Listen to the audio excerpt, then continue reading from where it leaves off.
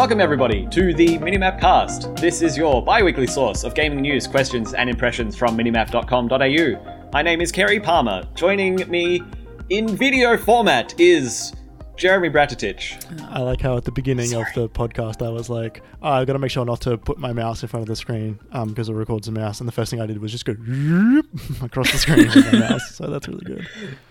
And also joining us is June Williams. Good morning.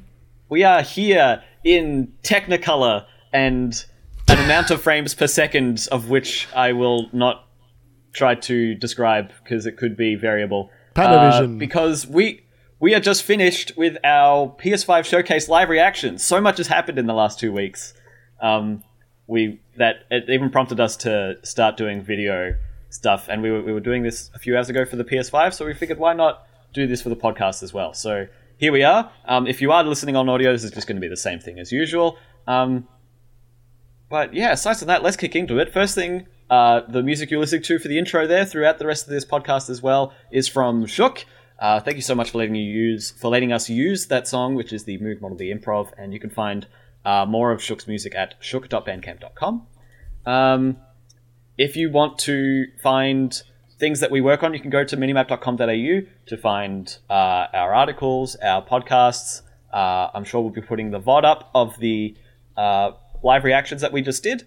You can also find that on our YouTube account, which best place to find all of our stuff that we've been doing the last few days is on the Twitter. That's at minimapau. So that'll have the links to the VOD, the Twitch stream where it happened if you want to watch it on Twitch. The link for the podcast is going to go up there. That's the best way to find it right now.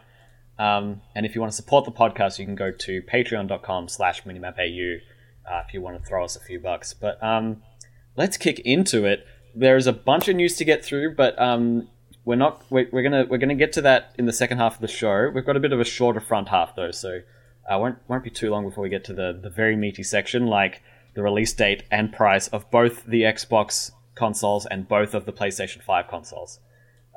So we'll be talking about that in the second half of the show. But to start off with, let's talk about Marvel's Avengers. Again. Finally, though. Like, it's no longer a hypothetical situation. It's here. We've played the game, and we can talk about it. I got this game at launch because Jeremy got it at launch, and if we were going to play together, I knew it was going to be only when Jeremy got it, and then probably never again. Yep. So I've been playing it, but I know we've spoken about this game a lot, but what was your interest level for this game, June? Was it just not at all in your camp, or? I mean, I'd play it if I could have it for free, maybe. But nah, I don't know. I'm not that interested. I don't really care that much. I do like Marvel, but only for 2 characters, so it's fine. Yep. I don't care. Fair enough. So, Jeremy, what is your capital I impression of this game now that we've had it in our hands? It's okay. It's better than I thought it was going to be. I still don't really know how I feel about it. I think I'm maybe a third way through the story, it feels like. You've beaten it, haven't you? I beat the game a couple of nights ago, yes. You know where I'm up to. I'm at the anthill. I'm like at the anthill, yeah. A bit into the anthill. I'd say you're like just shy of half. Oh, really? Wow, okay.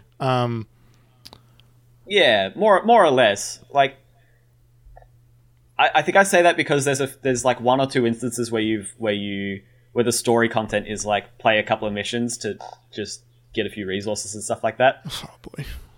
It's only like 30 minutes of doing that, but what I'm saying is like it's not like you've got so much authored content in front of you. You've got like half the game's authored content, but that time is a little bit filled out with the gameplay in there as well. How long is the actual game to finish, Gary? I think I played about 10 or 12 hours, honestly. Mm-hmm. And it doesn't give you too much to do on the side. I found myself, because I streamed it once and I was playing on my own. And there was a time where I was like, oh, I'm just going to play the story because I'm playing it on my own to get through the start. And then I was like, oh, I just want to get through the side missions. And I'd do side missions for like 20 or 30 minutes, and then I'd be like, well, I've done all the ones I can do. The others are too high level. I guess I'm just doing the story. Like, it doesn't give you that much room to like branch off the story when you're in the actual reassemble campaign. Yeah. The leveling is pretty slow when you're in the main Avengers campaign too. Like, you get to like gear level like 25 or so by the end of the campaign. But the gear level goes up to like 130. So I think they really just unlock it for you once you go into the main multiplayer suite, which they call Avengers Initiative. Yeah, I don't know. Like a lot of the 10 to 12 hours for the campaign is the answer to your question. Sorry. a lot of the. So I was saying to Kerry earlier this week that this game reminds me a lot of the first Destiny game. In the sense that like I'm doing missions and I'm doing the story. I'm much more clear about the story in Avengers than I am in Destiny 1, because the Destiny 1 story is like really loose in terms of like what you're actually supposed to be doing, like narratively. But the Destiny 1 missions, I don't remember any of them. They don't leave any impression on me. I sure do punch a lot of people and shoot them with my repulsor blasts. But if you had asked me something that happens in a mission that isn't a cutscene, I couldn't fucking tell you a single thing. And that is kind of like, I don't like that. Like, I want the combat to feel like, or like I want the mission structure and the combat to feel like I'm doing something like meaningful, as opposed to, hey, look, we're going to go here. Hey, look, there's a bunch of AIM agents. Go take them out, because they're just always there. There's not a whole lot of variety in the enemy types. It's just like the ones that shoot, the ones that are there, and the bigger ones that punch you. And then a boss thrown in here and there. I have major issues with some of the voice acting, mainly Troy Baker as Hulk. I do not like Troy Baker as Banner, mostly because the rest of the game is so comical and fun. Kamala is a fucking delightful character, and I like want to protect hands down her the best part of that game. Yeah, the best part of that game. Yeah, like 100%. She's got a really good opening intro to the game, and it's really nice. And it's one of those things where it's like, hey, why the fuck didn't they show this when they were showing off what the game is? Because this game is a Kamala-driven story, and the fucking marketing does not tell you that at all. No, it doesn't. Because they want you, because Miss Marvel isn't in the MCU, and they want people from the MCU who like it to be like, oh, I like the Avengers, I'll buy that. Yeah, but then the Avengers they give you is like, oh, we have Avengers at home, and it's like these guys. Yeah. So yeah. Can I just say that initial, the starting mission, the start of the game, like, I actually shed a tear. Like, I don't do that in games, and like, it just apart from Oddsworld. Well, that is just like, that's like shut down in fear, but we'll get to that. Like, yeah, it was really sweet. It was really nice. It's really well done. Like, it's so well done. But yeah, like I think Troy Baker is incredibly, like, he's a very, very good actor, obviously, and is very good at playing roles. And this is not the right role for him, and it's not the right role for this Bruce Banner, because he's really subtle. He's really meek. He's really like nervous, and he's very he's like going through like stages of grief and shock. And Thor is like, I am the mighty one. And Kamala's like, oh my god, Avengers. And Troy Banner has just got this fucking, like, this really upsetting thing that he's fighting with these inner demons and stuff. And I'm like, this is just so out of place in this game. I do not like what it feels like overacting when it's not. It's just a good performance, but it's overacting compared to everything else, which is Saturday morning cartoons. I think that's a good point, in that it is like, in comparison to everything else, it is overacting. But honestly, because the rest of it is so schlocky, I kind of don't mind that there is a hint of like very emotive, somewhat nuanced acting and voice and voice acting and stuff like that. I kind of don't mind that it's in there. I think I would be more disappointed with the game if Hulk was if Banner was very stereotypical Banner on top of the most boring Thor I've ever seen. Well, like, I mean, it's like that, but like everybody's very like that. Like, I mean, like that's like it's a very comic book Thor. Like, there's not a lot of depth to him. And you know, Cap is Cap. Everybody knows what Captain America is like, and this is like a good Captain America. Like I feel like they should have learned from. I'm going to keep going back to it. The Spider-Man game, where everybody is their like natural feeling comic book like antithesis of the character. You know, Norman Osborn in the Spider-Man game was quite, you know, like a sleazy politician, but he was still somewhat menacing. But he wasn't like, you know, struggling with his inner demons or anything like that, right? Like no one had those really subtle, too nuanced moments. Everyone was just the character. Except that fight, except those like cutscenes in basically the last hour of that game. Mm-hmm. Those cutscenes destroy me. That was good acting at the end of that game. Yeah, I mean those felt earned. Yeah, I don't know. It's fine. I'll beat it. I don't know what legs it has. I don't know. Like, are they doing, you know, do they release DLC chapters for a long time? I mean, like, that's the plan, right? Like, that's the leaked information is the characters coming later. Like, Kate Bishop and Hawkeye and Spider-Man are the ones that are, like, confirmed. And the leak was Black Panther, Captain Marvel, and... She-Hulk, yeah. There were so many. They leaked, like, there was, like, 10. I think Doctor Strange was in there. Yeah. Would you go back if they were to release... Will you go back and play it for the DLC? I'll try Spider-Man. I personally will go... Sorry. I'll try Spider-Man and I'll watch trailers for the rest, but I doubt it. Unless they really interest me. Like, I don't get to play as Doctor Strange in games often. That could be cool, but... I personally... It depends on the length of the campaign missions that they add. If it's like one 30-minute mission, I'll probably just go back to it like once a year and do it all at once. If it's like 2 to 3 hours, I can't see it being that much content. At least not that much authored content. But if it's a sizable chunk of campaign missions for each new character, I'll give it a go when they release. If it's like 2 to 3 hours of content for each character, absolutely, I'll jump in. I'll be more than happy to. Honestly, this game's biggest strength is its campaign. I have done no multiplayer yet since getting the full game, but playing the campaign is when I enjoy it the most. And honestly, I think it's a lot of it is the cutscenes pulling it together and the story. And it's not an Infinity War Endgame kind of blow your, like, just kind of make you think about things a little bit and make you feel things that much. It doesn't do that much. And that's fine. It knows that. I know that. But it's more than good enough. It's more than good enough for what it needs to do to pull me through that game.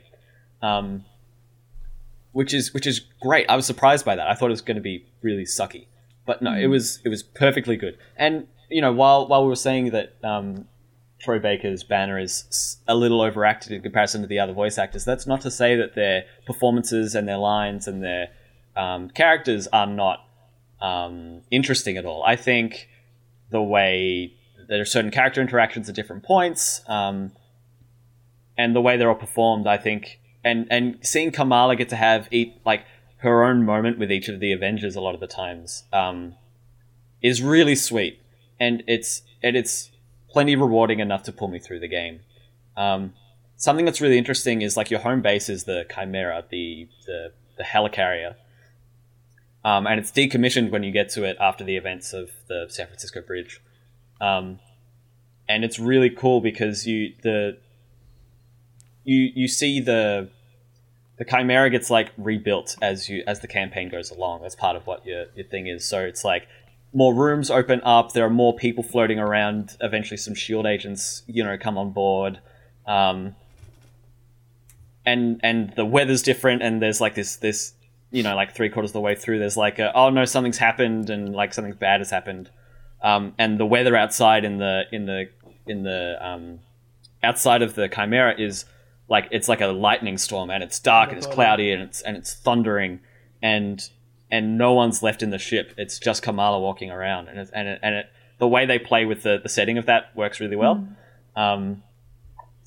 Yeah. My biggest annoyance, my biggest problem with this game is difficult content, specifically when I'm playing by myself.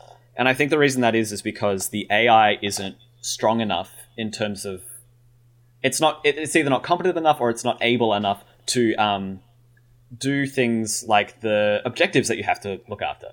So when you're playing by yourself and you're doing content that is stronger level than you, or you're doing the like augmented reality room, like 5th challenge, like the hardest challenge, it sucks. It just sucks.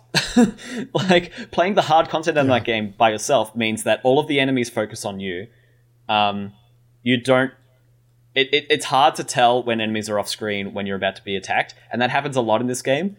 It doesn't matter as much when you're not playing the hard content because it doesn't hit as hard. But when you are playing the hard content, you're getting hit for like a quarter of your health if you're not paying attention, and it's not easy.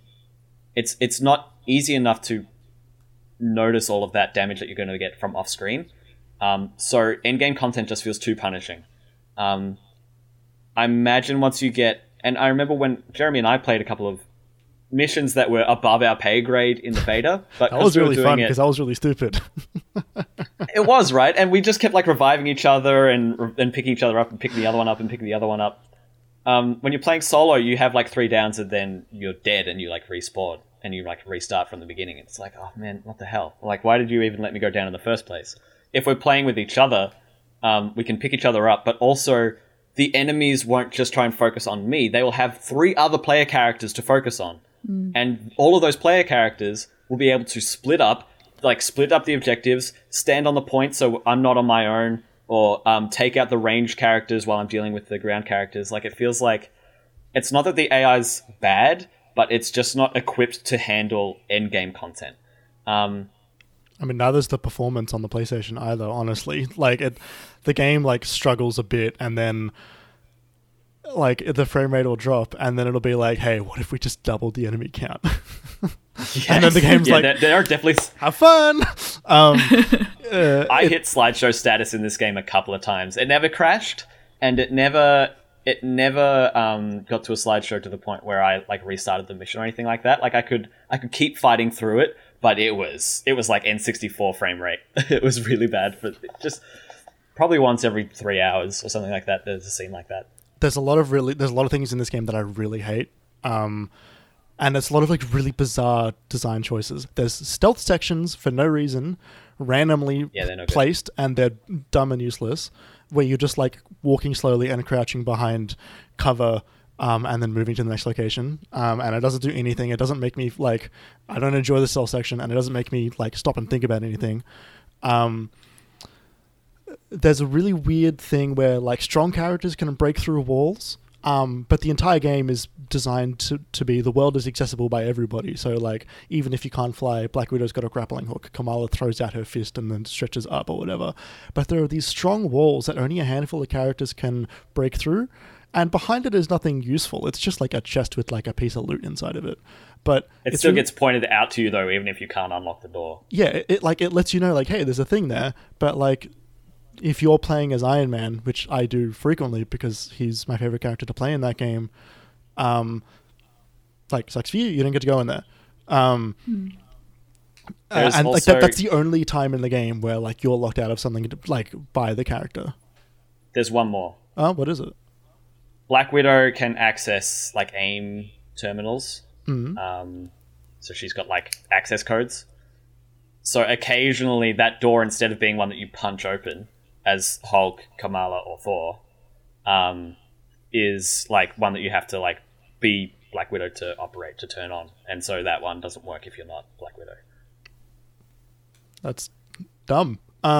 Yeah. The loot. I mean, the idea is like you play with people, like, because your AI can't do it, which is that's bad. Also the AI dumb. should be able to do it for you. Yeah, or you should be able to tell the AI, hey, break this. Exactly. But the idea is you play with other people and they do it for you, right? That's the idea. But it just locks you out of content, and it's not fun. Also, like the gear. I mean, I say content. It locks you out of getting another blue like chest piece. You know, like that you'll probably dismantle. Which is probably my biggest complaint. Is like, well, it's like, it's just like, why the fuck is there gear in this game? That it doesn't do anything to you. It's never cosmetic. You can never see any gear that you change. So it's not like Destiny where you can like, hey, I really like the set of armor. I'm gonna dress up the set of armor. Or change the color of this costume or whatever, because there's like a plethora of costumes that probably got the big AOK from Disney being like, yes, you can make this character look like this, because they probably had approval and rejection over literally every aspect of the game. But there's a gear thing, which all it does is you got 4 slots of gear. The numbers go up. Yeah, you got 4 slots of gear in each character, and it determines like how strong you are, and there's a button to just equip the strongest piece of gear, which is the only button I ever use in that section, because why would I not? And then you can upgrade gear with the one of many, many currencies in that game. And the entire system feels like something that was made for a different version of this game, which then they didn't have time to take out and work. Honestly, there's a lot of that. I kind of like the gear. I never use that auto-equip button, so every time I go through, I'm like, okay, dismantle this. Oh, that's a stronger level. Okay, put that on. I'll upgrade it one more to upgrade the next perk. And then, what's it? It's enough of a silly thing to get me excited to go from each glowing piece of armor that drops from an enemy or something like that. I know it's entirely superficial, because I'll get a stronger one in 20 minutes anyway. You have the automate button. Like, you have the button to do it for you. Which I never used. Why? Because I enjoyed going through it piece by piece. I was like, oh, I enjoy this. I'm just going to keep doing this. And I knew it was there, so I was like... I knew that button was there, but I also knew that it had been annoying you. And more than that, I knew I was enjoying going through it one by one. So I was like, oh, if I'm enjoying this, I'm just going to keep it going. Like, honestly, doing it that way is enough for me to keep playing. I want to keep playing, having beaten the story. And there are more missions that unlock afterwards. Shield protocol missions and vaults and stuff like that. And I want to see what those are all about. And I want to get a character higher level. I want to upgrade all of their skill trees a bit more and get more of an extended moveset with all their characters, because you can. The skill trees in this game that are incredible. There are so many of them. like for each character, you have like 3 pages of skill tree. And they start veering into specializations. It's wild. So yeah, I think the customization is enough for me. I would agree that if I had been using that auto-equip button, it would have removed its it has no purpose. Validity. I don't understand if it's in that game if the button is like automated, because as far as I can tell, there's a very, very small chance of me wanting to use a weaker piece of gear. It's usually just for like a resistance to an enemy type, but like, I don't care. I don't care. Some of the gold armors do have more specialized perks, similar to exotics. Not all of them do, but some of them do. So you would want to hang on to those.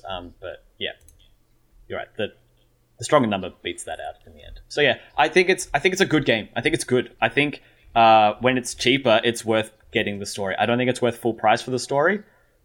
But honestly, I like take $20 off, and I think it is worth it. Honestly, the story's totally fine if you're up for just a schlocky, perfectly competently acted, competently mechanicked. Like the combat's good enough. Like it's good enough is what that game is. So I think 25% off and that game's worth it for me. That's my opinion on it. Get that game when it's $40 Australian. That's for me. It's a 6 out of 10.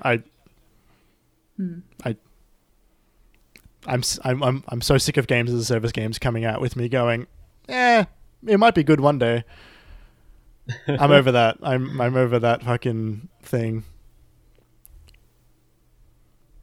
And then, Jeremy, you just had a couple of other things that you've been playing. I've mostly just been playing that and streaming a bit. So what else have you been playing? Tony Hawk Pro Skater 1 and 2 remake. It's very good. This game is really good.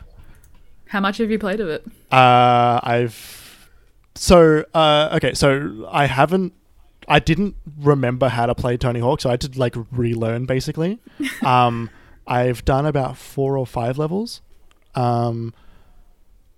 And I had to basically relearn how to play Tony Hawk, which, like, my experience with that franchise is basically just Tony Hawk Pro Skater 3 and 4, mostly 4, because my cousin gave it to me, which was good because that game was really cool. It's got Jango Fett in it.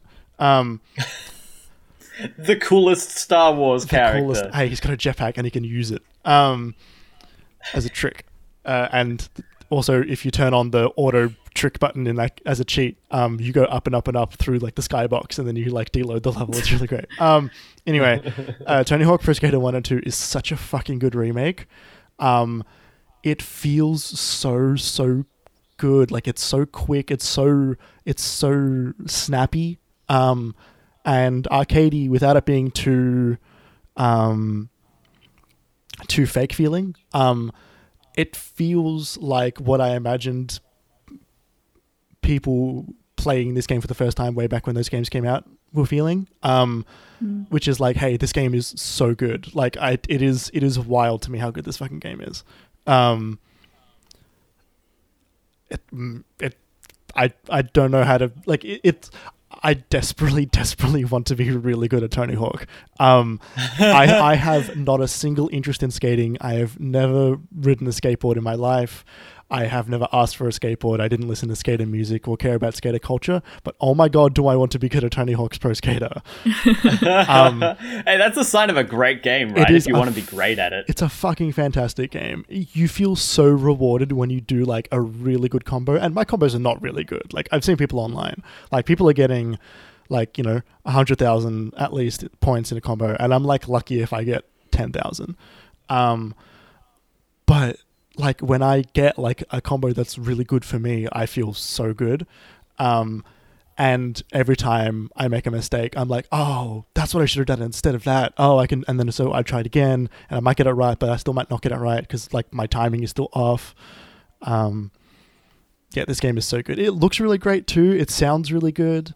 There's a couple of little tweaks to the game, which I like. One of my favorite ones, honestly, is when you like crash, you'd like lay on the ground, and then it plays like a VHS like a rewind effect, and then you like appear back on your skateboard again. Oh, that's cool. It's really cool, and it's got like a scratching sound when you respawn. I thought every sound effect in that game was a scratching sound. A little bit, and it works so well. All the music is really great. There's a ton of really great songs in there. Some good ska, some really good ska. And like the levels are really, really fun. They're so well put together. There's so much opportunity in the levels to do different combos in different areas. And each level's got like different objectives. Like the school level has got wall ride 7 of the fire bells and grind across 5 of the different like lunch seats. And then like the warehouse is like go through the like go over the helicopter, and then you'll unlock a little area at the back or whatever. That game is sick. That game is so cool. Do you find that you can play it more than like an hour or 2 at a time? I have, because there's so much variety in levels. Like you need to do maybe like 6 objectives per level to get to the next one. And then they're never like, some of them, like there are like the more advanced objectives. But after you go through the level like 4 or 5 times, you start to really pick up where everything is, like where everything is in the layout of everything. The first 2 or 3 times I go through a level, I sort of aimlessly go around doing a little bit of every objective, which means I get nothing done and I have to restart at the end of the 3 minutes. But I get a feel for everything, and I start to create the map in my head of where each objective is and the best place to do certain things. And then when I get sick of a level, I'll just go on to the next one. And then if I get sick of that level that I haven't completed enough objectives for, then I'll just swap to Tony Hawk 2. And then I've got another string of levels I can go through again. It's very good. Vicarious Visions do really good remakes. And I'm glad that they have had the opportunity to do both Crash and this. So it's really good. Yeah, who would have thought that some of the most faithful remakes of this generation would have been coming out of Activision? Yeah, right? Like, I mean, I saw people on Twitter being like, hey, maybe Activision should have been the one to do the Mario remake. Oh, Which is like, zing. that's a dirty word, but also like,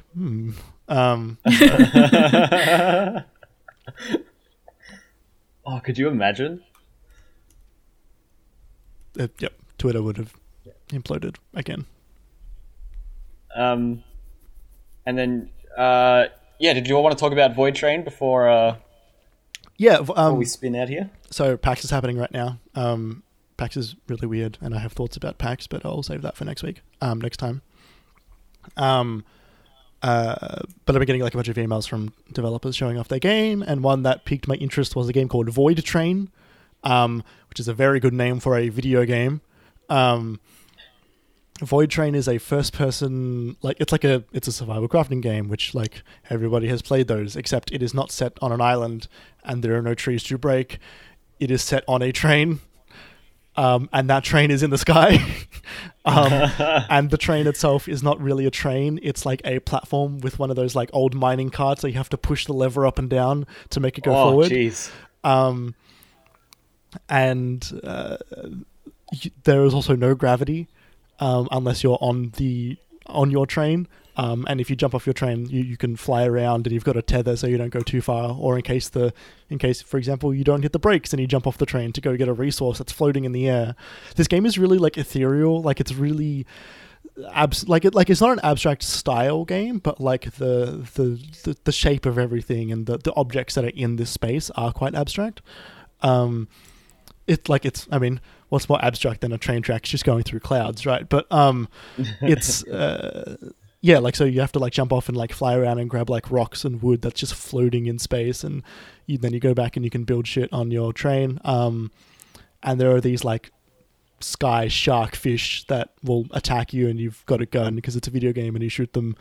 And there's like cooking and upgrades and progression trees and refining materials and stuff like that. Like it's still a survival game. What sets it apart? You're on a train in the sky. Honestly, that goes a long way. I didn't play a whole lot. I think I only played like an hour or two. The game's still in development. So I didn't the onboarding was a little bit rough. And I couldn't figure out how to do some certain things. So I think you can make your cart bigger, I believe. But I couldn't figure out how to do that. I don't know. Like it's a pretty looking game, and it's got a really cool setting, and that was enough to at least get me engaged for a couple hours. If that game is complete, I'll give that a go at some point. Cool, sweet. It sounds like a more exciting adventure game than I've heard of in recent memory. June, did you want to touch on anything before we head to the question corner? I don't think so. I picked up Ring Fit this week for the first time since it came out, because it's been kind of sold out everywhere. And I've been enjoying that, but I don't really have much to say about that at the moment. Maybe next time. How buff is Drago? Yeah. I love the whole story. It's so silly, but it makes it, I don't know, it's funny. It's really whimsical. I'm enjoying it. It's really cool. It's really, I'm like constantly blown away by how the accessories work. Like, how does it know? Like, yeah, I don't know. It's really neat, and it's been really enjoyable to. I've been looking for an alternative to the gym, because obviously we haven't been able to go out, and nothing's open. So like, I wanted to do exercise that wasn't just going for a run, and I don't have the motivation to do 10 push-ups or 10 sit-ups a night or whatever people do. So this has been good to actually do that kind of stuff while also playing a video game. Totally. So it's been good. Yeah. Yeah. I think one of Ollie's favorite worlds in the start in terms of the like story and stuff is when you get to Sporter. Yep, that's my favorite. I think Jeremy spoke about it recently as well. But yeah, the Sporter. I don't think I've got up to that. I just met Mr. Hubby. Yes. With the smoothies. Yes. It's very good. It's very sweet. Sweet. Cool. Well, because we're so this podcast is going to be very second half heavy. Let's jump right into the question corner for this week. We'll probably have to go for a break because I imagine we'll need to think about it. Because I think we were talking about before the podcast. But yeah, if we've got answers, we'll go right into it. If we don't, we'll take a quick break. But yeah, for the question of the week, Jude, what is it this week? If you could play a crossover between 2 gaming franchises, which ones would they be? So what was the example we had last fortnight? Something stupid. I came in with the tacky one that they did and that has actually happened, which was Final Fantasy and Assassin's Creed. Yeah, because they had like a chocobo camel in Assassin's Creed Origins, which is weird because it had 4 legs and chocobos have 2 legs because it's a bird. It was so ugly. It was a feathered 4-legged camel. So weird. Yeah, stuff like that. What would you do? Yeah, let's take a break because I don't have this one off the top of my head. So when we come back, we'll have your answers and then we'll get right into our jam-packed news section. So yeah, have a think. We will too, and we'll be right back.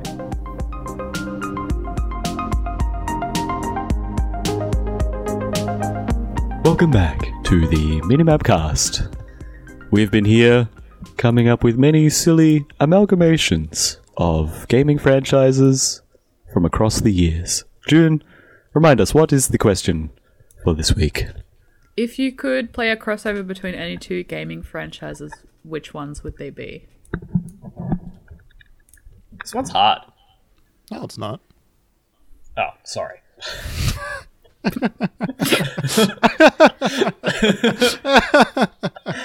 I'm wrong. Can I go first? Because my answer's not very please. good. So Sure thing. I'll set the bar really low for you all. Thank you. So it's Uncharted, but instead of pirate treasure, it's cowboy stuff, and it's like cowboy history things. What? That's it. So what's the jackpot? What's the end game? What do they find? Sam Drake on a horse. I don't know. Yeah. No, like some kind of fancy gun or I don't know. Money. Is it like an old wagon that was Yeah. really well made? Carrie, you're so smart. Something like that. This was my Something idea. cool. Yeah. Well, you can both work together on that one, and I'll test it for you when you're done. Okay, sounds good. I mean, we all know that the ending of the Uncharted games is not necessarily the most important part of the Uncharted games. Exactly. Imagine how cool the set pieces would be. They would be pretty Think fucking about it. sick. Also, Yeah. Some Nate with a bridges whip. that like collapse behind you. Nate's already like half cowboy anyway, I feel. I mean, Yeah. yeah, He's he got- is. he's He's got a modern day he's got- cowboy. Yeah. He's a good indie. You know that thing where people try to where they say what's the gender neutral pronoun of not pronoun like title of like a position, and then you're like, just treat it like firefighter, post fighter, police fighter. I like cow fighter. Cow fighter. Cow fighter. I was thinking of like ones you could mix with Red Dead, and I couldn't think of any off the top of my head. As in like Red Dead being like the main core of the game, and then having something else. Detroit Yeah. become cowboy. Isn't that just Westworld? Oh, they should make a Westworld game. It should be directed by David Cage. No, thank you. They should make a Westworld game though. They should make a Westworld They should game. do that. Honestly, How? I was just going to say Westworld should have been a Telltale project. Yes. Oh, that would have been neat. June.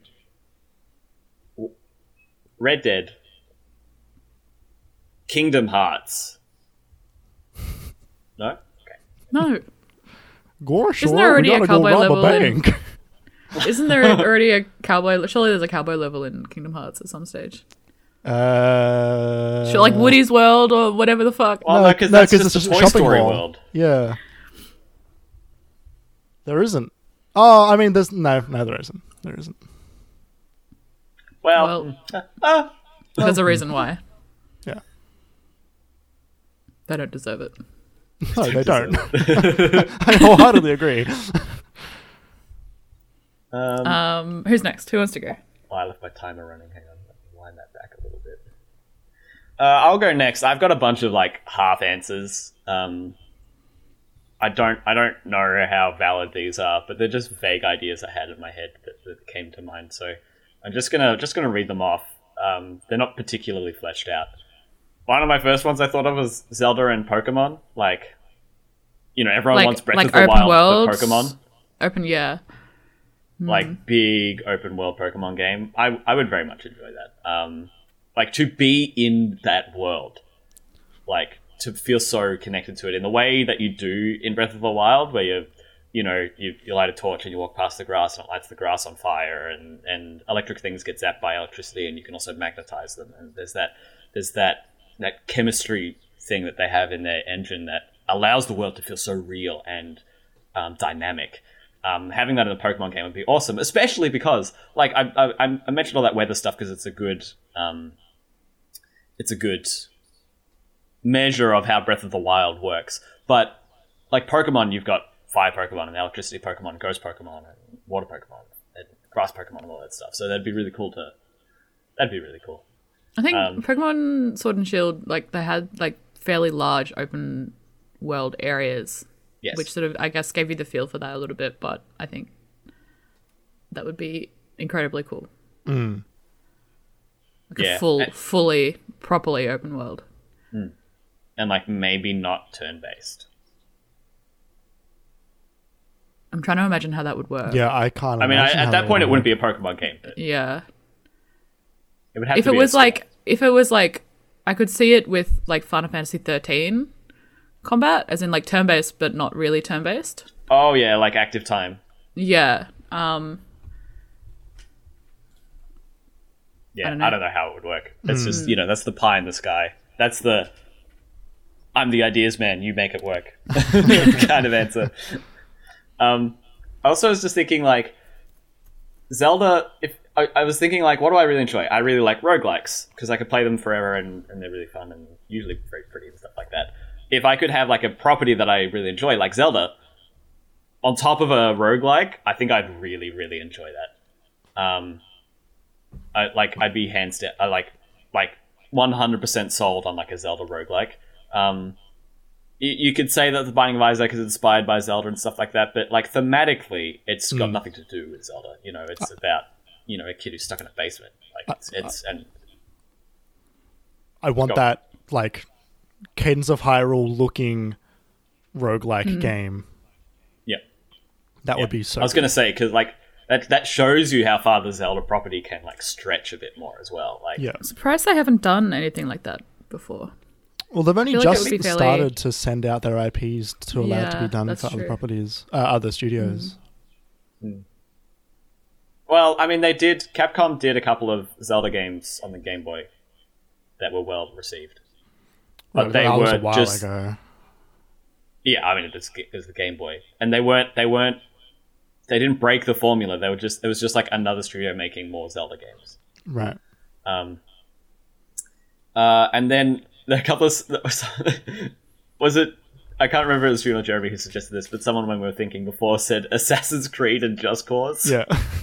And I don't even know what that looks like. I think that's just Assassin's Creed plus a grappling hook, and that sounds radical. And a wingsuit. I want that. Well, grappling hook, but not in the same way they use it in Syndicate. That was silly. Yeah. Yeah. That was not good. Yes. More of like a grappling hook from the Marvel's Avengers beats Assassin's Creed. Stupid. And the last one I've got here is just The Elder Scrolls meets the Aragon movie game. Oh my god, Kerry, fucking... we're moving on. Say no more, please. I want to be in that world. Yeah, I know. Mine is something... This is 10-year-old Jeremy's dream. Ratchet and Clank and Jak and Daxter together at last. They're too similar. They're too similar. It would just be. Yeah, I guess. The thing with that is that they're so similar in some ways and so different in others. Like the tone of like the characters and like the Not the Jack world. 2, not Jack 3. Oh, okay. So just the first. Okay, that's a bit that measures a bit. Jack 2 more. and Jack 3 are bad want- games. Do you just want like? Do you want like the Ratchet and Clank world, but with Jack and Daxter in it, or do you want like mechanics to be crossed over as well? Like, so because Jack and Daxter is just like they just jump, right, and he's got ego powers and stuff, but like his powers are just time limits. I think I would want them to have to team up together like a co-op action platformer Ooh, where ooh. you have to it's almost asymmetrical, like you have to split off and do your own specific parts in certain sections. Ratchet and Jack and Clank and Daxter. Yeah. Clank and Daxter has a ring to it. Yeah, Clank and Daxter. Yeah. And then the end is the tease, and Sly Cooper steps out of the shadows and he goes, "I'm here. I'm here to talk to you about the PlayStation All Stars Battle Royale initiative." Except then it turns into Justice League. Yeah. And my other like pie in the sky crossover would be the Marvel Spider-Man with the Marvel's Avengers. I think I knew, like I knew you were going to say it. Yeah. I knew you were yeah, gonna it would say be really That's kind of like an obvious. it would be surely. really really great imagine if they used the Spider-Man that everybody knew and loved and had a really really good record with everybody and use that Spider-Man instead of just making their own. That probably looks really bad and fits out of place and is only available on one platform. and plays exactly the same as Black Widow. I wonder if that could have ever, I mean, hey, we can only dream, right? Not everything can happen in this world. I don't want to go too crazy, but yeah, that could have been really something special. I mean, it's hard as well because Spider-Man, it maybe if Spider-Man was a more recent property. Maybe if it was, they had been working on it at the same time or something like that. if only there was some movies coming out to sort of show everybody how popular that Spider-Man was, and there was like another game coming out maybe to showcase what Spider-Man could have been like, a next-gen video game made by Insomniac. What if the Spider-Man they put in Avengers? Like, what? This would be such a fucking dumb move. What if the Spider-Man they end up putting in Avengers is Tom Holland? It'd be worse. It's the MCU Spider-Man. It would be even worse if it was Andrew Garfield or Tobey Maguire. Andrew Garfield Spider-Man. No. They don't have the loose cloth physics available for that particular Spider-Man. Oh dear. I was just thinking about another answer for me. Yeah. What about like a Frostpunk style but Cowboys instead, or a Stardew Valley style but Cowboys instead? But Frostpunk, Cowboys. but Cowboys. You could okay. So I feel like you could just do any sort of game except make it Cowboys, and I feel like I would be okay with that Zelda. personally. That's just Red Dead though. If you just want like an open world cowboy game, that's just Red Dead. Oh yeah. Control. Oh, what? Cowboys Control. Quantum Break. Such a uniquely modern game. I only have one final answer, which is Tony Hawk Pro Skater 5: The Phantom Pain. First level's the hospital. Yeah, I really want. It's just Metal Gear 5. Second level is just the only other level, and it's a fucking desert. I You really, just there go, and your skateboard just goes. yeah, because it's on sand. The wheels aren't gripping anything. The doors start playing. For some reason, you have a robot arm. Yeah.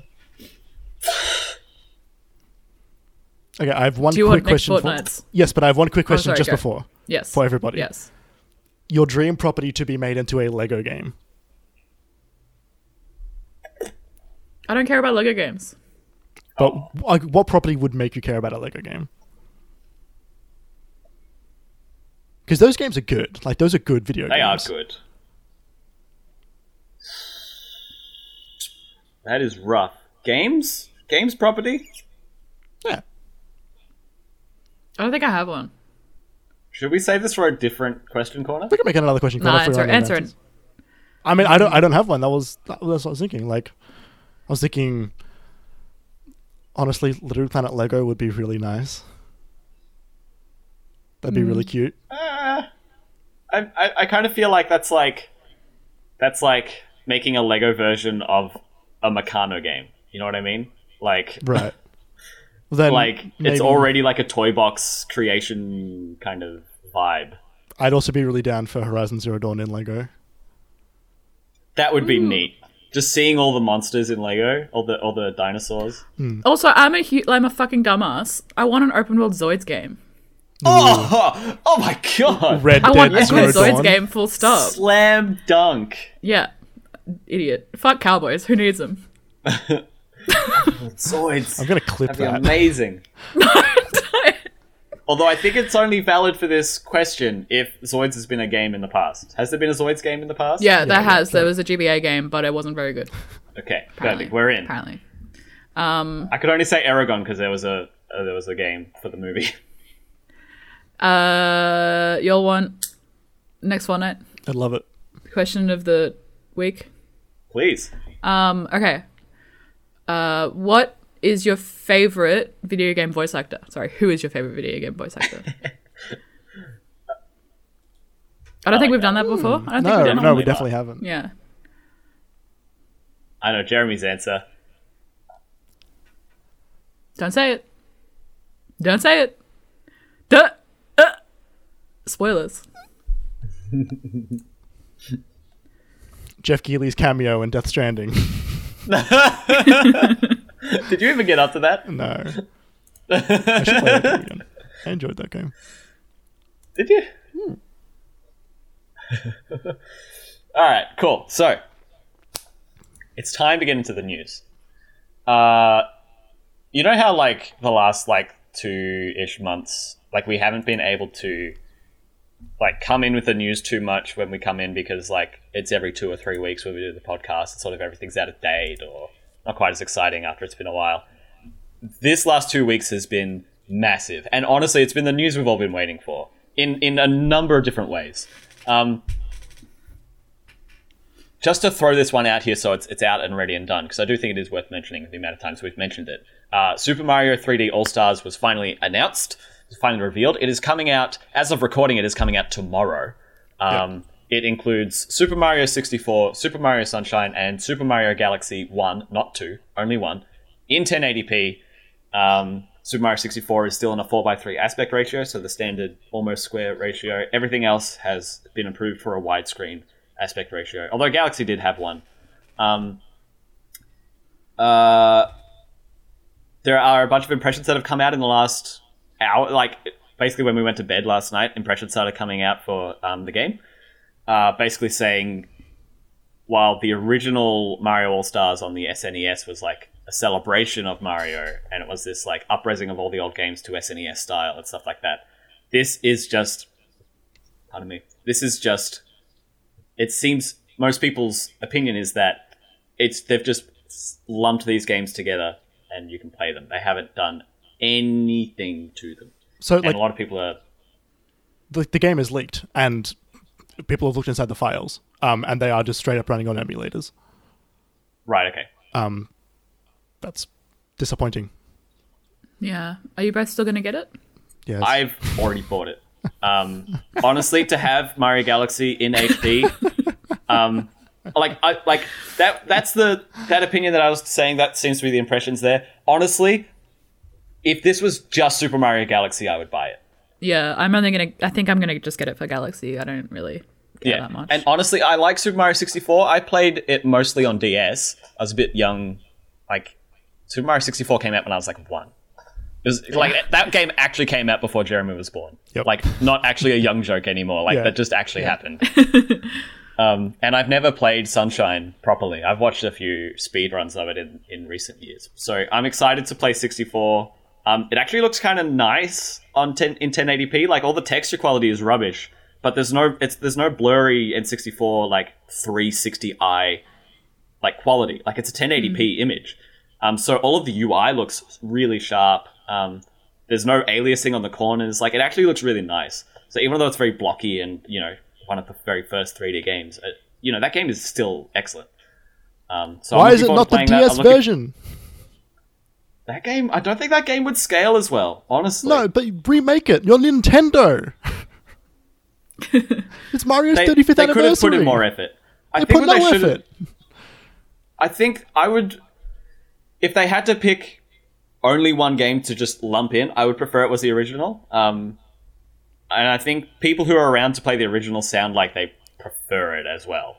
Like, the DS version does have some improvements, but a lot of people didn't like the multiple characters splitting up the power-ups and stuff like that. Anyway. Do we know why it's a limited release? Because Nintendo are fucking stupid! Yeah, the game is only available until March 2021, digitally and physically, which is... But why?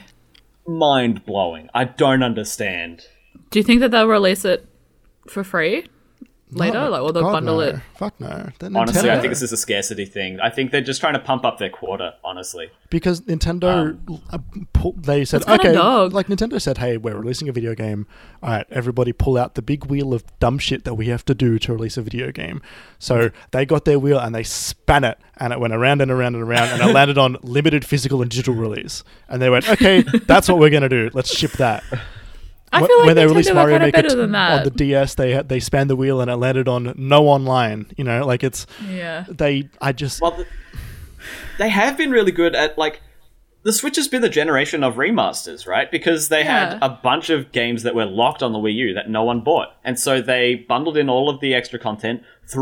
They either put in the DLC for no additional cost and had it all be unlocked for when you start, or even added things like Donkey Kong added that funky mode, which I know wasn't much, but it's not nothing.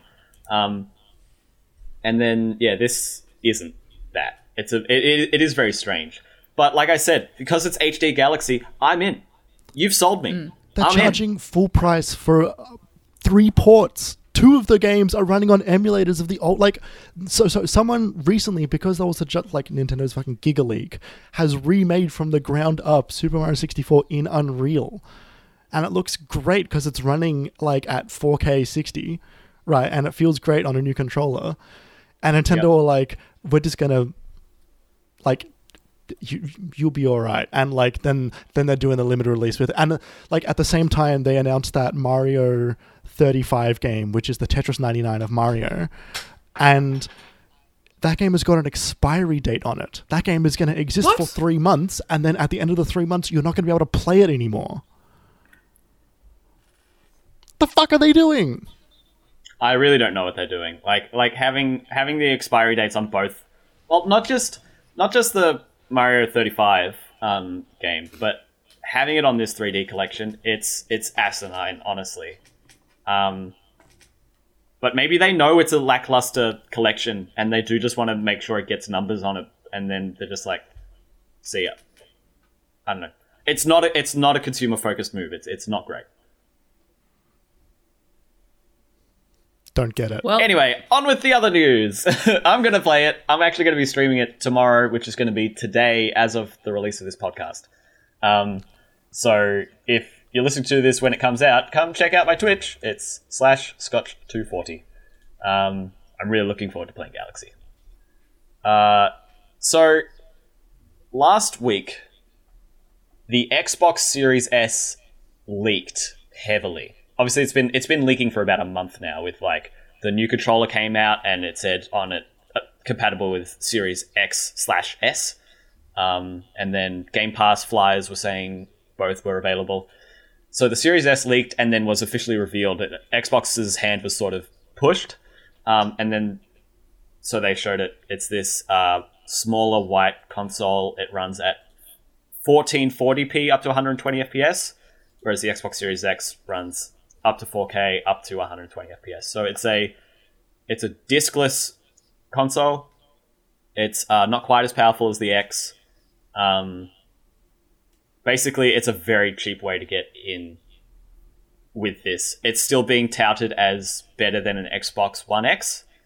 But they also showed the prices. So I'm just going to run Australian prices here. The Xbox Series X is launching at $749.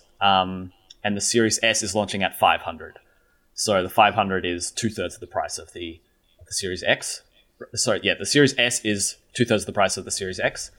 The consoles are launching on November 10th, which is let me just quickly look at my calendar. November 10th is a Tuesday, which is a bit odd for a console release. And pre-orders go live next week, so they announced it with like a 2-week lead into the pre-order like day and time, so everyone could be like ready and have a fair go. As opposed to this morning. As opposed to this morning with PlayStation, yeah. They've also announced when that went live that EA Play, which was previously known as EA Access, or Origin Access, is being included with Game Pass now. So you get access to all of EA's back catalog, 10-hour trials of their new games as they come out, for no additional cost, I'm pretty sure, with all of the offerings that come as a part of Game Pass already, which is a huge value add. Game Pass was already one of the best deals in video game history, and it just got much better. Like, even if you don't enjoy the sports titles, right, you're still looking at the Dragon Age catalog, all of Mass Effect, all Battlefield games, Battlefront, Titanfall, Star Wars Jedi Fallen Order just came out. Sorry, what did you say, Jeremy? Battlefront, Titanfall. Yeah, Titanfall. All the indie games. Yeah, like Unraveled. A Way Out was EA, I think. Yep. So, like, it's that's an incredible get for Xbox. Sims. Yep. There's so much stuff. There's also Xbox's payment program, which is sort of like it's almost like a lease. It's like you rent it for. Yeah. Hang on. So basically, for the Series X, you can pay $46 per month in Australia through Telstra, and that gets you the console and Xbox Game Pass Ultimate. You also need to have an account with Telstra to do that.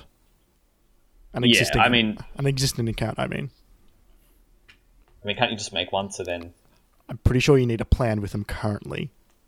Oh, okay. That's probably for the registered interest to get it like for the first shipment. They'll open that up. They'll open that up when stock becomes more available. So yeah, $46 per month for the X, $33 per month for the S. Do you own the console at the end of your... You own the console at the end of the 2 months. You do end up paying more, but because you get Game Pass Ultimate for that time as well, it kind of nets out to about even. So very similar to a phone plan in the end. You do get to keep the console at the end. Interesting. Yeah. It's just a line of credit, basically. It's just Afterpay, ZipPay. It's just that. Yeah.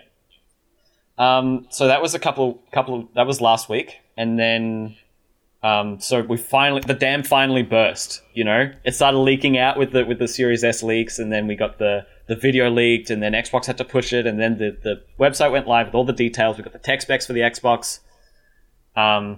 So Sony could finally make their move, which they did bright and early this morning. We were up at 6 a.m. Australian Eastern Standard Time, to live react to the conference. What? Started working at 5. Yeah, totally. God. I'm very tired. Did a whole video. Yeah, well, you did a lot of good work yesterday, and we did a good reaction this morning as well. So if you want to go check it out, because Jeremy did really good work with the overlays and stuff, and I think we're all pretty proud of it. So yeah, it'd be neat if you could check it out. Graphic design is my passion. So yeah, like I said before, it's on our YouTube account, but I don't think that's very well populated. So just head to our Twitter. That's at MinimapAU. You'll be able to find the links to it there. So yeah, if you want to watch the trailers or just see our reactions to it, we also do a bit of a post-game analysis of what we saw at the time. So yeah, if you want our first blush reactions to everything, that's the best place to find it. We're not going to go too deep into our reactions on what we thought of the showcase. The rest of this episode is going to be mostly focused on PS5 versus Xbox, how we think they're going to go at launch. But let's get into the Sony details now. So just to recap, Series X for Xbox was $749. Series S was $500. Okay, so those are the two options, $750 and $500. For the PS5 showcase, we got the price and date, and a bunch of games were shown as well. So it's actually a really good showcase. Yep. The PS5 with the disc edition is $749, so the exact same price as the Xbox Series X. The PS5 digital edition, so that's just basically the exact same console, no disc drive, is $599 Australian, so minus $150. That puts it between the price points for the Series X and the PS5 and the Series S. So it's not quite as budget as the Series S. That's because it's as powerful as the standard PS5 with the disc version, whereas the Series S is a less powerful version of the X. They also revealed a couple of extra things in terms of their subscription offerings. So for PlayStation Plus, they announced the PS Plus Collection, which is coming at no additional cost to the subscription by the looks of things. So far as we can tell, they announced 14 PS4 games are going to be available at launch to play for all PlayStation Plus subscribers to be played on PS5, I'm pretty sure. And they're good games too. Yeah, they're good games. I've just got the list here, so I'll read them out. It's Batman Arkham Knight, Battlefield 1, Bloodborne, Days Gone, Detroit, Fallout 4, God of War 2018, the new one, Infamous Second Son, The Last Guardian, Monster Hunter World, Mortal Kombat 10, X, 10, 10. Ratchet and Clank 2016, the movie, the game, the movie. No, the game, the movie, the game. Uncharted 4, and Until Dawn. So, like, it's not the, like, 150 games of Game Pass, but all of those games are really meaty. Like, Battlefield 1's got its whole multiplayer suite. Bloodborne's huge. Days Gone's a massive open world game. Fallout's huge. God of War, a great single player hours and story. hours and hours and hours and hours of gameplay. Like, even if they just gave you Monster Hunter World, right? And if you're the person who gets sucked into that, that is like 300 hours gone. Yeah. Or 2. Do we know if it's going to be part of PlayStation Plus? Is PlayStation Plus going to be more expensive now, or do you think it's going to be same as it normally is, just with this extra? So I grabbed that list from Polygon. The PS Plus collection will be an added benefit to the existing PS4 benefits that PS Plus members receive for a single subscription price. I think this is them making the case for it to be more enticing to people, because like there's the forever rumor that Microsoft are going to stop charging for Xbox Live and they're just going to start charging for Game Pass Ultimate as a service. So online play is going to be free on Xbox. Like, that's not confirmed. That's just the rumor that's floating around. They kind of went back and denied that a bit. Yeah, but the people who still think it's true, like Jeff Grubb, is like, I still think it's happening. Okay. I think this is PlayStation making the case for PlayStation Plus. I don't think they're going to increase the price yet. They will at some point, but I think this is more of them trying to get people to buy PlayStation Plus, because they're probably looking at Xbox going like, well, I don't really need PlayStation Plus because all it does is give me online and a good game every 8 months. Yeah. So, yeah. Yeah, it's a great way to have that back catalog. Like, if someone's been waiting for a PS4 or waiting for a PS5 and not jumping on the PS4 bandwagon, it's a great way to just have a library of games that you can use on your PS5 for not too much extra outlay. Like, I think it's a good way to go. So long as they keep adding to it. Days Gone is in there, which is a relatively recent game, but they can afford to put that in there because it didn't perform that well, right? Spider-Man isn't in there. God of War is, which is another big one. That's a big one. Spider-Man's not in there because they're going to sell you the collection. Yeah, that's a good point. So the release date. The console is releasing November 12th. That is 2 days after the Xboxes. And the pre-orders are live right now. They were live 1 hour after the conference went live. The disc edition has the first shipment has already pre-sold out on EB Games. The other sites are sort of scrambling. It seems like EB Games had the drop on that one. Basically, if you're hearing this now, it's too late. Yeah, both versions, discless and disc, both versions are pre-sold out for day one copies from EB Games. I imagine other retailers it's gonna be very patchy. So you both snatched up copies though, right? Jeremy and I did, yeah. We were sitting here working for the doc, having some breakfast after the reactions. Yeah. And it was interesting because after the conference they announced that Miles Morales for Spider-Man was coming to PS4 as well as PS5. I was like, oh, well, I don't need to get a PS5. And then You're a then sucker, Kerry. I am a sucker. It turns out all the shit I've given Jeremy over the last 2 years, I have no hill to stand on. I have no ground to die on. Ain't worth diddly squat. I hit that button so fast. I don't mind doing that. I'm in a unique position for myself where this is the first console launch where I'm actually able to afford it. So I kind of just don't mind that for myself. I feel like that's kind of a nice thing to do for myself, and I'm probably not going to do it again. But yeah, either way, yeah. You're going to buy that 750 4K Switch the fucking moment it gets announced, my friend. I don't think so. Yeah, you are.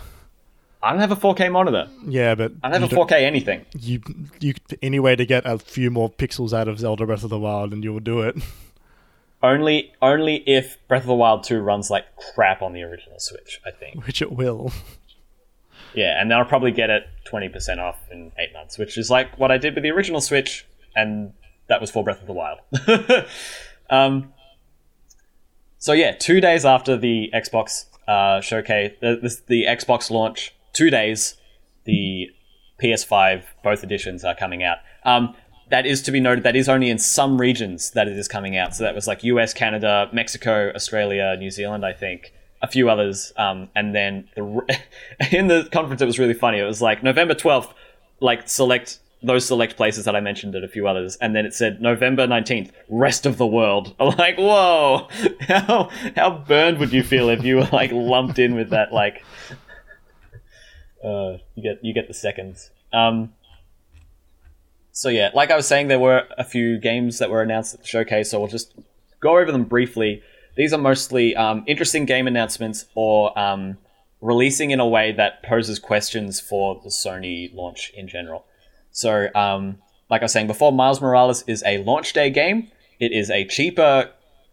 It's a less than full price game. And it is coming to PS4 as well as PS5. They are coming out with the Spider-Man Ultimate Edition, which is a full-price game for PS5, which raises the question of whether Spider-Man is backwards compatible or not, whether you have the PS4 copy of the game, if you can use that in PS5 to get the PS5 version. I hope so, but they're probably just going to do details. They're just going to do the PS4 enhanced version running on PS5. I'm assuming. Yeah, I mean, it's a cheap way to get it if you don't already have it. Hopefully, it's not this is the best way to play the original Spider-Man. Hopefully it's get it together if you don't have it already, but if you have the original, you can play that and then just get Miles separately. Hopefully, but I wouldn't be surprised if it went either way, honestly. We got the first reveal for Final Fantasy 16, which was... June's face. This was a weird trailer, and a bit of a surprise. So I'll just go through the details here. They showed PC gameplay. It wasn't captured on PS5. It was the only thing not showing PS5 gameplay. It's directed by Hiroshi Takai, who is the Final Fantasy 11 and 14 director, who I was saying in our stream is sort of like the guy who's responsible for saving the crash of the Titanic that was the original Final Fantasy 14, right? Like, that is that director, right? Probably. Yeah, yes. Yeah, I'm assuming, yeah. Like, I saw Daniel Dyer tweet about it and linked to his Final Fantasy docs. I'm just going to assume yes. Yeah. Well, actually, I'm not sure. Looking at this... I know that the producer for... It's the producer, it's yes. the same producer from 14, yes, definitely. But I'm not sure about the... Yeah, Hiroshi Nakai is not the same guy I'm thinking of who sort of righted Final Fantasy 14. That looks like the producer. Yeah. So yeah, the producer is the guy who sort of righted Final Fantasy 14, and the director is someone who worked on 11 and 14 as well. So that's coming in 2021 apparently, not in 2029. Do you think it'll be pushed back? Pardon? Do you think it'll be pushed back? I reckon. I mean, they just came out with 7 this year. Yeah. And they're still working on the rest of 7. And given how well it did this year, I'm sure they're going to focus on it. I think we were all very cold on this game. The trailer looked very uninspiring. Yeah. Yeah, I mean, we couldn't tell if it was Final Fantasy 14 or not. Yeah. it's set in a pure fantasy setting, so there's no steampunk, there's no cyberpunk. It's just fantasy. But I think what didn't thrill me so much about it was that it was like so drab. You know, there was no color in this presentation. So when you compare it to the stellar launch of Final Fantasy VII earlier this year, I think it was a bit of a letdown. I'm as always, I'm going to hold my opinion until I get my hands on it, but or until other people get their hands on it, at least. But I'm curious to see what the story's like, because apparently the story in 14 is really, really, really, really, really good. I've heard that. If they do the same, if it's the same style-ish, then maybe the story will be the thing that holds it up. Yeah, fingers crossed. Couple of other things here. They also showed off gameplay for Demon's Souls, the remake from Bluepoint. That is also going to be a launch title, day and date. Someone told me that that's been taken off. The trailer's been taken down. I think it was to really? remove the PC little heading in it. I see. That's what I... So it's not on PC? It is, but I think they don't want to advertise that. Interesting. Okay. Yeah. So that game is a full-price game on EB Games' website for $124.95. Which is steep. It's hugely steep. And if that's the price of a full-price Sony Studios, PlayStation Studios rather, title, like I imagine that's what the Ultimate Spider-Man Edition would be, like $125. That's what the new God of War would be, New Horizon. Like that is a steep markup. It's time that games got more expensive because like. No, it's not. What do you think? I think it is because they've been $60 US. They've been $100 here since the N64. Yeah, but the money's not going to the people that are making the games. It's going to the shareholders and the stockholders and the people who are running, like the CEOs with their fucking $1 million, multi-million dollar fucking Christmas bonuses. It doesn't go to the people that make the games. That's a good point. What do you think? The net price would be like what do you think JB Hi-Fi is going to sell it for if EB's doing it for 120? You think it'll be 100? I think it'll be 80. 80? Well, no, sorry, 90. Surely not. 90, 89 is what I meant. I don't think they can. I don't think they're going to do a full. That's 100. only an extra 100. That's only an extra $10 than what they do in games now for. Yeah, I know. I don't think 125 is going to be the default price for Sony games. Okay, I mean, I hope not. It is a very steep markup from the 100 that we're used to at the moment. This was the trailer that blew me away the most. I thought the graphics looked incredible. It seems to me that this is the game that is made for PS5, whereas Miles Morales was like sort of a semi-port of a PS4 game that's like a half step to the next one. This looks from the ground up made for the PS5. It looks so good. Like, I cannot understate how impressed I was by the gameplay footage of this. So yeah, if you're a graphics nerd, like load that up in 4K or whatever the highest thing is you can look at your monitors and just pour over that one because that was really impressive. At the end of the showcase, they announced God of War Ragnarok with 2 sentences from Kratos and a title treatment. Not much, but it's there. Also with the 2021 date. Could get pushed back, who knows. And then, yeah, just to go sort of off the prices we were talking about before, I also had a look at EB's website. Call of Duty is releasing at $119.95, so $5 cheaper than Demon's Souls. Assassin's Creed Valhalla and Watch Dogs Legion are releasing at $99.95, so standard price for what we're receiving now. Yeah. And I just want to quickly add that when I said games shouldn't be more expensive, I was specifically talking about AAA. I was not talking about independent games and smaller studios. Yeah. Just want to make that very clear. The money not going to the actual developers is a good point. Yeah. Like when you assume they go up in price, it's easy to have the good faith, have the optimistic viewpoint that people who make it get more money, but maybe not.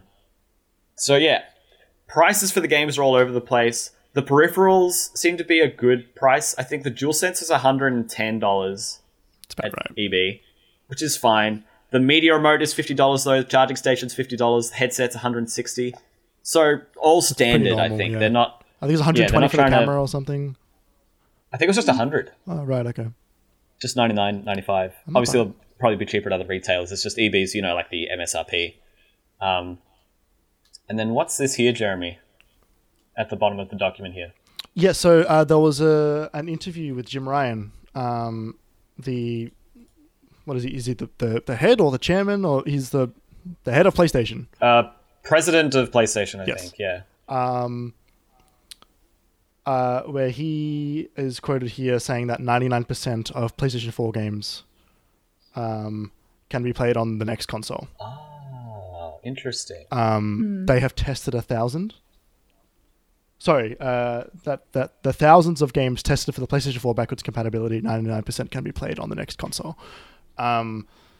So this also says here that PS Plus collection will include 18 PS4 first-party titles, which is 4 more than the ones I read out. So there'll be a few more in there that I didn't read out. This is from the Washington Post. This lends to what I believe was what I was under the impression, which is the case, which is games will work out of the box on the PS4, but not all of them are tested to work. Do you mean on the PS5? Sorry, you said PS4. Sorry, yes. Sorry, PS4 games on the PS5 will run, but there are a bunch of games that have been tested and made to work on the PS5, but they're not going to go back through every game, especially some games are just discontinued. Imagine going back to MLB The Show 15 or something like that, right? EA's not going to go back and fix all the FIFAs they've released on PS4, for example. So yeah, not every single game will work, but the impression I had was that theoretically most of them should just be fine. Just emulating PS4 basically. That was Mark Cerny spoke about it as well when they did the initial reveal. They spoke about PS4 emulation. I was under the impression that PS5 was only going to offer a number of games at launch, 100 games at launch, I think they said, and they were going to offer more afterwards. But this is sounding much more comprehensive than that. Yeah. So I just kind of want to get everyone's impressions here. How do we feel generally about how the PS5 is looking to release in terms of its launch lineup and its pricing? June, you want to go first? Yeah, I don't think I have. I mean, I think my personal opinion on it is a little bit different because I don't really care too much about any of the launch titles for it. I think that it's expensive, but I think that that's how the world works. And I don't know. I think I'm really interested about the backwards compatibility. I think that's probably going to be the biggest selling point for me personally. But apart from that, I don't know when I'm going to get it because the only game I really care about at the moment is Spider-Man. If that's going to be on PS4 anyway, then I don't know. Yeah. I mean, especially if you've got a Pro as well. Yeah. I'm keen for the 5 right now because I'm still on a base version, right? And so it's kind of like a 2-step upgrade for me. But yeah, if you've got the Pro and the PS4 version will work in your PS5 whenever you get it, it's hard to stump to get it right out of the gate, I think. Yeah. I don't know. I'll get it eventually, definitely. But at the moment, not very interested in it. I want it because everyone else is getting it. I know what you mean. Jeremy, how do you feel about it? I mean, I'm sort of on the other end of that spectrum of I am Sony's ideal customer. I'm checking every 3 days about what new TV I'm going to buy, which is going to be a 4K 60 hertz, 4K 120 hertz TV with a fucking HDMI 2.1 input, right? Because I don't know, because I don't really spend my money on anything else. Because I don't plan on ever owning property or a vehicle. I don't know. Yeah. And this is someone who already has a 4K TV. So I mean, I was always going to get it at launch. I'm going to get the Xbox on launch as well. I think I am surprised. I'm pleasantly surprised that both Miles and Demon Souls are launch games. Both those games always interest me, and them coming out day one is like a pretty good get. There aren't a whole lot of kid-friendly games on the console when it comes out. This reminds me of the PlayStation 4 and the Xbox One. In that regard, that I was like, hey, like there's like the kid game that you could get, and I guess for this it would be Spider-Man, and that Battle All Stars game. Yeah. Even Spider-Man's sort of a like- bit. Yeah, like even for, for a young kid, I wouldn't probably get. I think you should be 10 plus to get Spider-Man, right? Yeah. No Were way. there any child-friendly games in that list of backwards the PS4 ones? Well, so like theoretically, remember. there's most of them, right? Like, because it's most of the No, backwards. but in terms of the PS Plus titles, right? Oh, Like, Yeah, right. yeah. looking at it here, Last really. Guardian maybe, Ratchet and Clank, Ratchet and Clank would be the Yeah, one. Ratchet and Clank. Monster Hunter World maybe, No. but like that's very obtuse. Like it's too a very many mature menus for a kid. mechanical game. Yeah. Until Yeah, Dawn. exactly. Everything else is Yeah. like Uncharted, Until Dawn, God of Monster War. Hunter, Fallout, Detroit, Days Gone. Yeah. No, that's maybe Batman, but that's another like 10 to 12 starting range. Yeah. Astro's Interesting. Playroom is in the console when it's pre-installed, Yes. and Sackboy is a day one launch as well. So Okay. there is an option, but Yeah. yes, you're right. It is a more mature focused lineup. And I think that's fine for now anyway, because the stock is super limited for the console. It's already sold, like one of the consoles already sold out EEB, and it's only been 3 hours. And Both of them. But they both have already sold out. Okay, well there you go. Yep. There have been so many reports about low stock forever. Sony said it's not as low as you think, but we're already selling out. So and plus, it's still a premium price. This isn't like currently this is not going to be for the parents that are buying it for their kids this Christmas. What parents are going to give for their kids this Christmas is a promise that they're going to get the PlayStation 4 at some point, the PlayStation 5 at some point, but probably wait until it gets cheaper as well. Anyway, I think that it's You don't think there'll be a second shipment by Christmas? there might be, but I mean, like to me, that still falls into the parents telling children that you'll get it at some point. Yeah. I think that it's weird. I think these are more accessible consoles in the fact that, like, say you traded in your PlayStation 4 to get a PlayStation 5, you don't have to get rid of all these games that you now can't play. You can still play them forward onwards, and that's a huge thing. I'm not gonna have what I did when I first got my PS4, which was I played the games that I got when I got it, and then I went back to my PS3 for a little bit because I didn't have any more games on that console just yet. Basically until Destiny came out the next year. So that is a point in both of the consoles' favor that going forward you have already an entire generation's library of games at your disposal.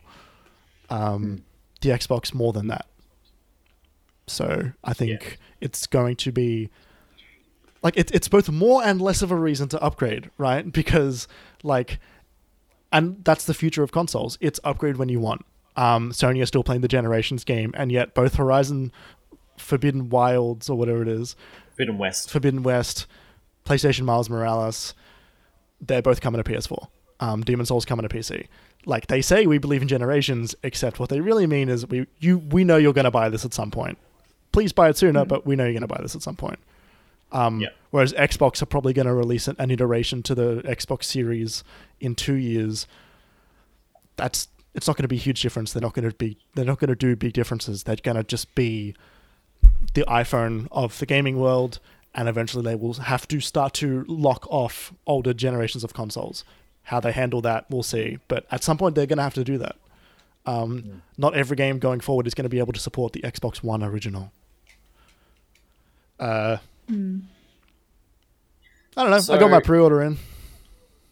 Yeah, totally. I mean, I guess the question is like something I remarked on at the end of our reaction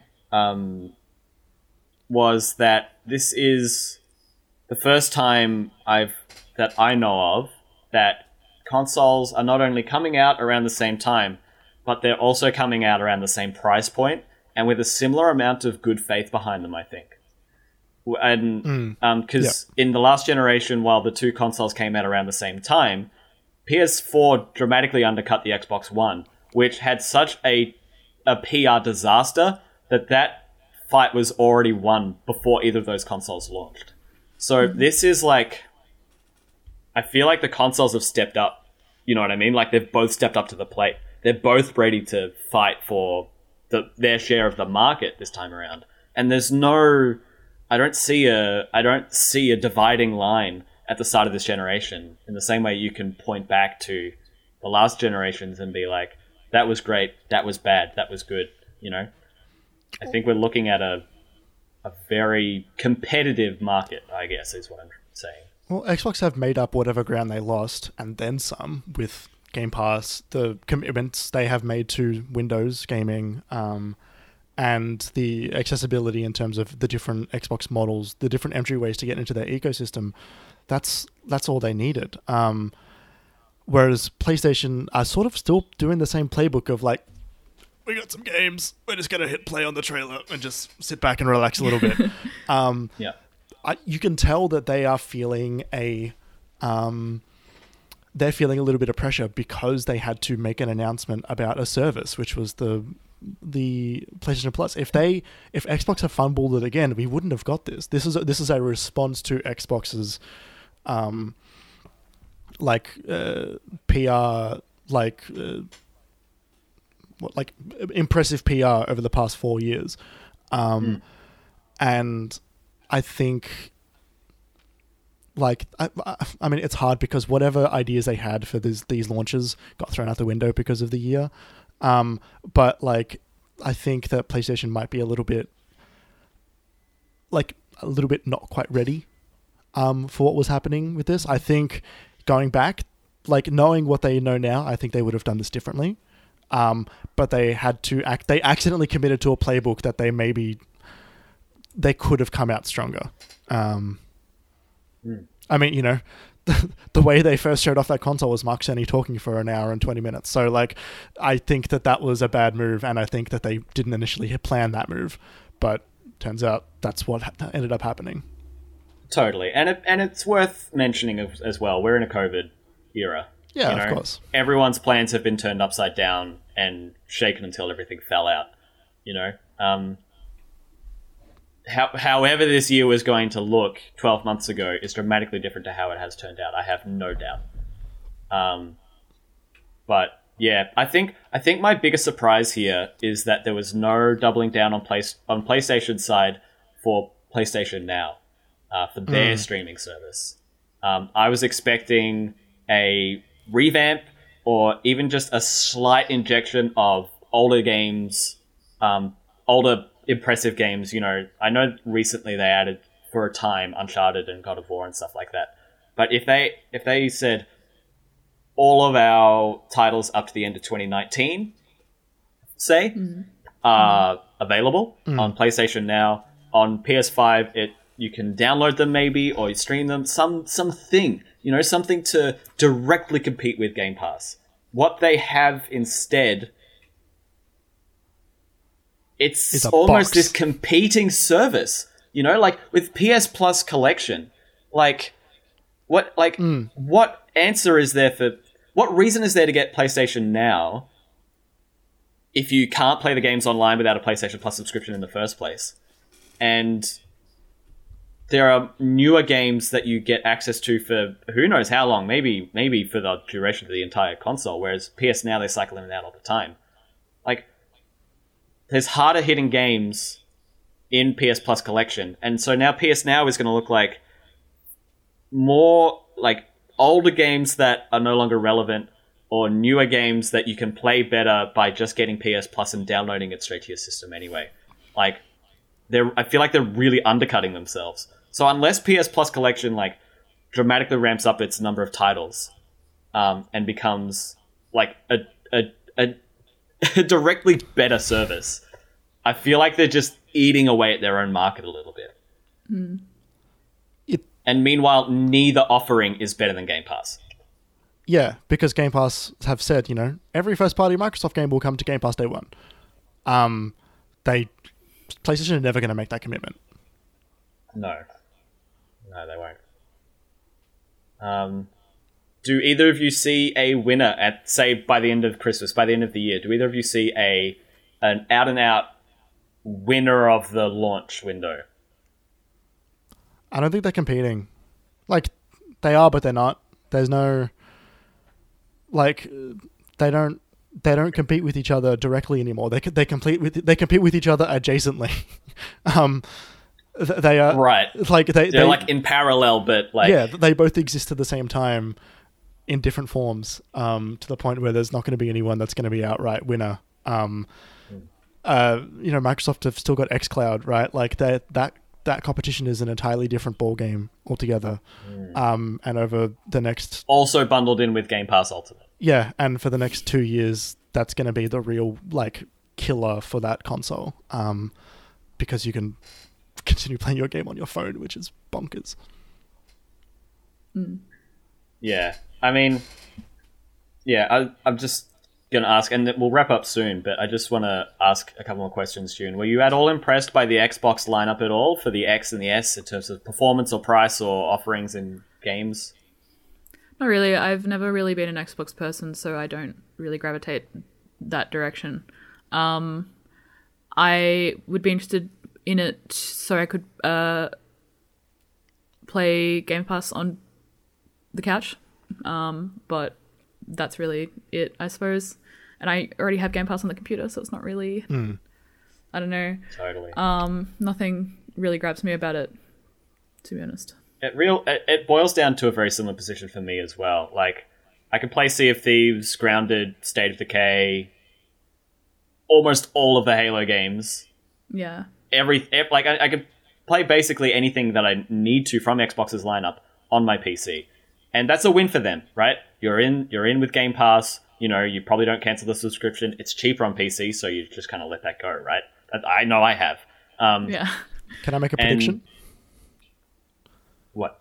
Xbox's next product is going to be Stadia.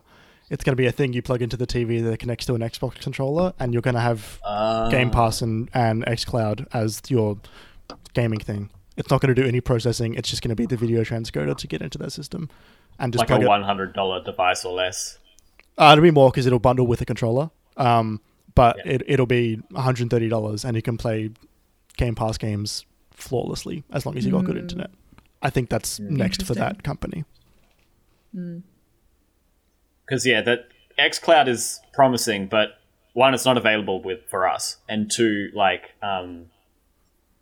if you are playing it on your phone, you need a massive data cap, like, absolutely gigantic. So, yeah, something like that. It's not a bad point, and that directly addresses the issue you were having, June, with like the one reason why you'd want that. Yeah.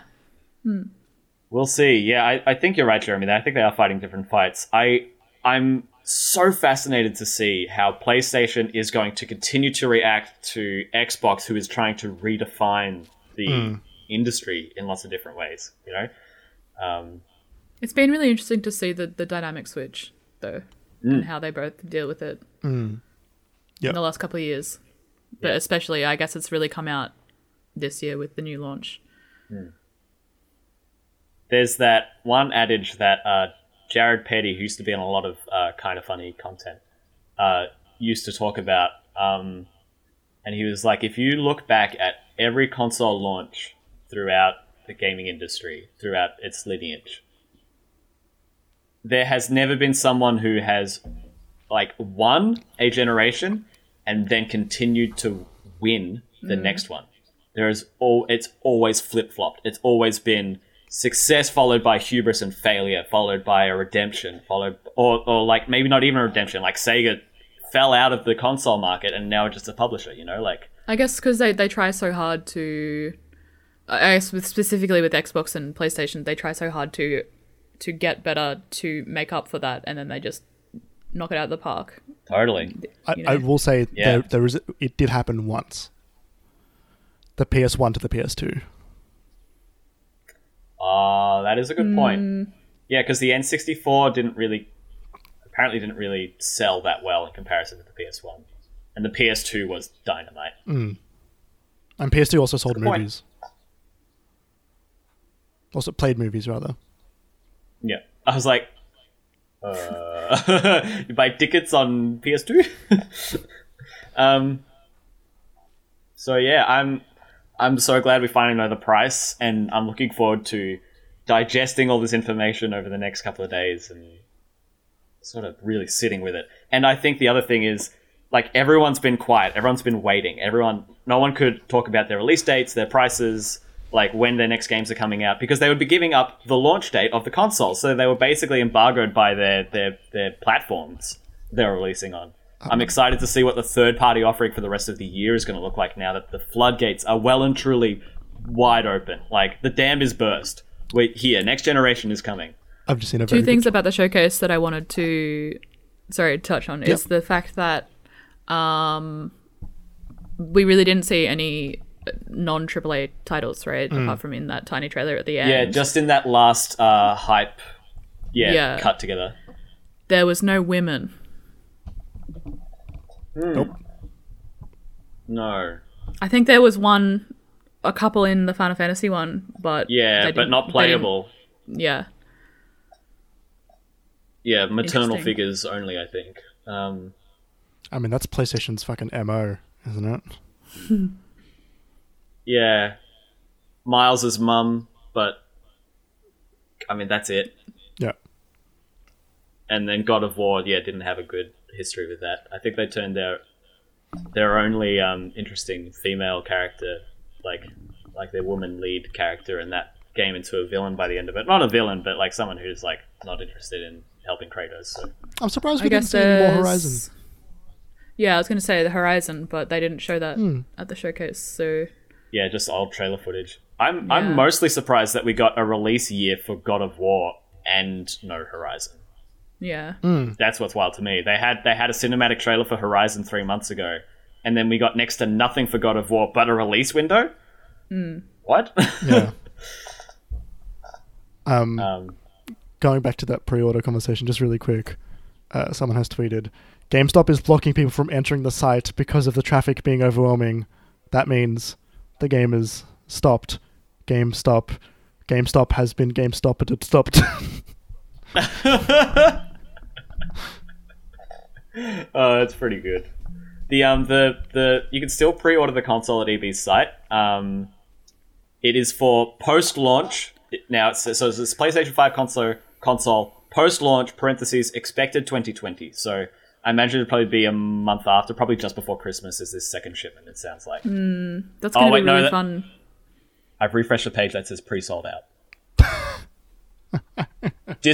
Digital edition is available. Hey, there's more consoles. And they're gone. My bad.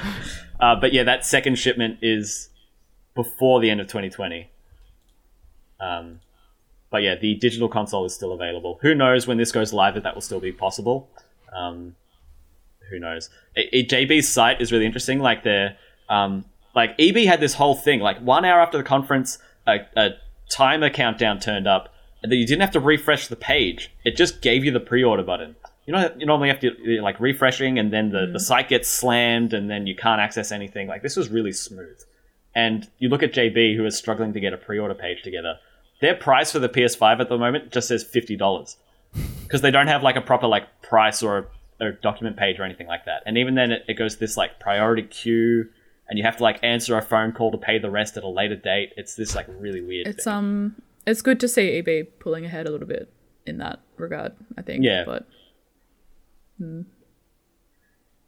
so yeah, that's the big news of the year. It's finally out here. I'd say it's 3.5 months late compared to what we expected at the start of the year. Shit, yeah. And it's less than 2 months before the consoles actually come out. It's wild.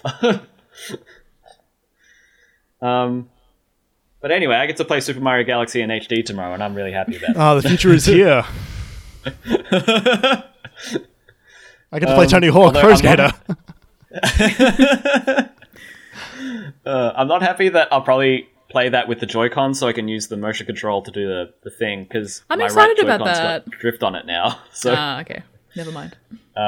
maybe I'll invest in some isopropyl, whatever I need, the alcohol that's meant to like clean the thing under the thing. Anyway, Invest in some scotch. let's let's wrap this up.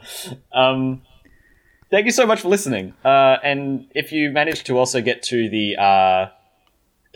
you managed to also watch the VOD for the reaction stream we did as well, thank you so much for that as well. We had a great time doing it. Jeremy knocked it out of the park putting all those together in the last couple of days. So yeah, I got a really nice energy heading into this launch. And I don't know, I've really enjoyed this morning of content that we've made. So if you've enjoyed it as well, you can find more of our stuff on minimap.com.au. You can support us as well on patreon.com/minimapau.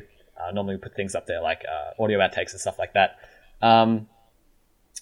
And yeah, you can also find everything we're doing on Twitter. So the Minimap account is @minimapau. Jeremy, what's your Twitter? @Obi1Jez. June, what is your Twitter? Junez, JUN_ESS.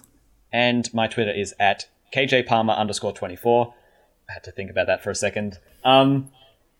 But yeah, that's basically it. Stay tuned to our Twitters. In lockdown, we've been a bit more active recently, I'd say. Jeremy and I are streaming a lot more. So if you're interested in hearing more from us and doing more from us, Twitter's the best place to do it. Make sure you're following. And aside from that, we'll see you in a couple of weeks. I don't think there'll be this megaton news announcements then, but who knows? I've been wrong before. Stadia but until 2. then, we'll see you next time. Stadia 2? Oh my god, please no. They're making a sequel. We'll see you next time. Thank you so much for watching. Bye.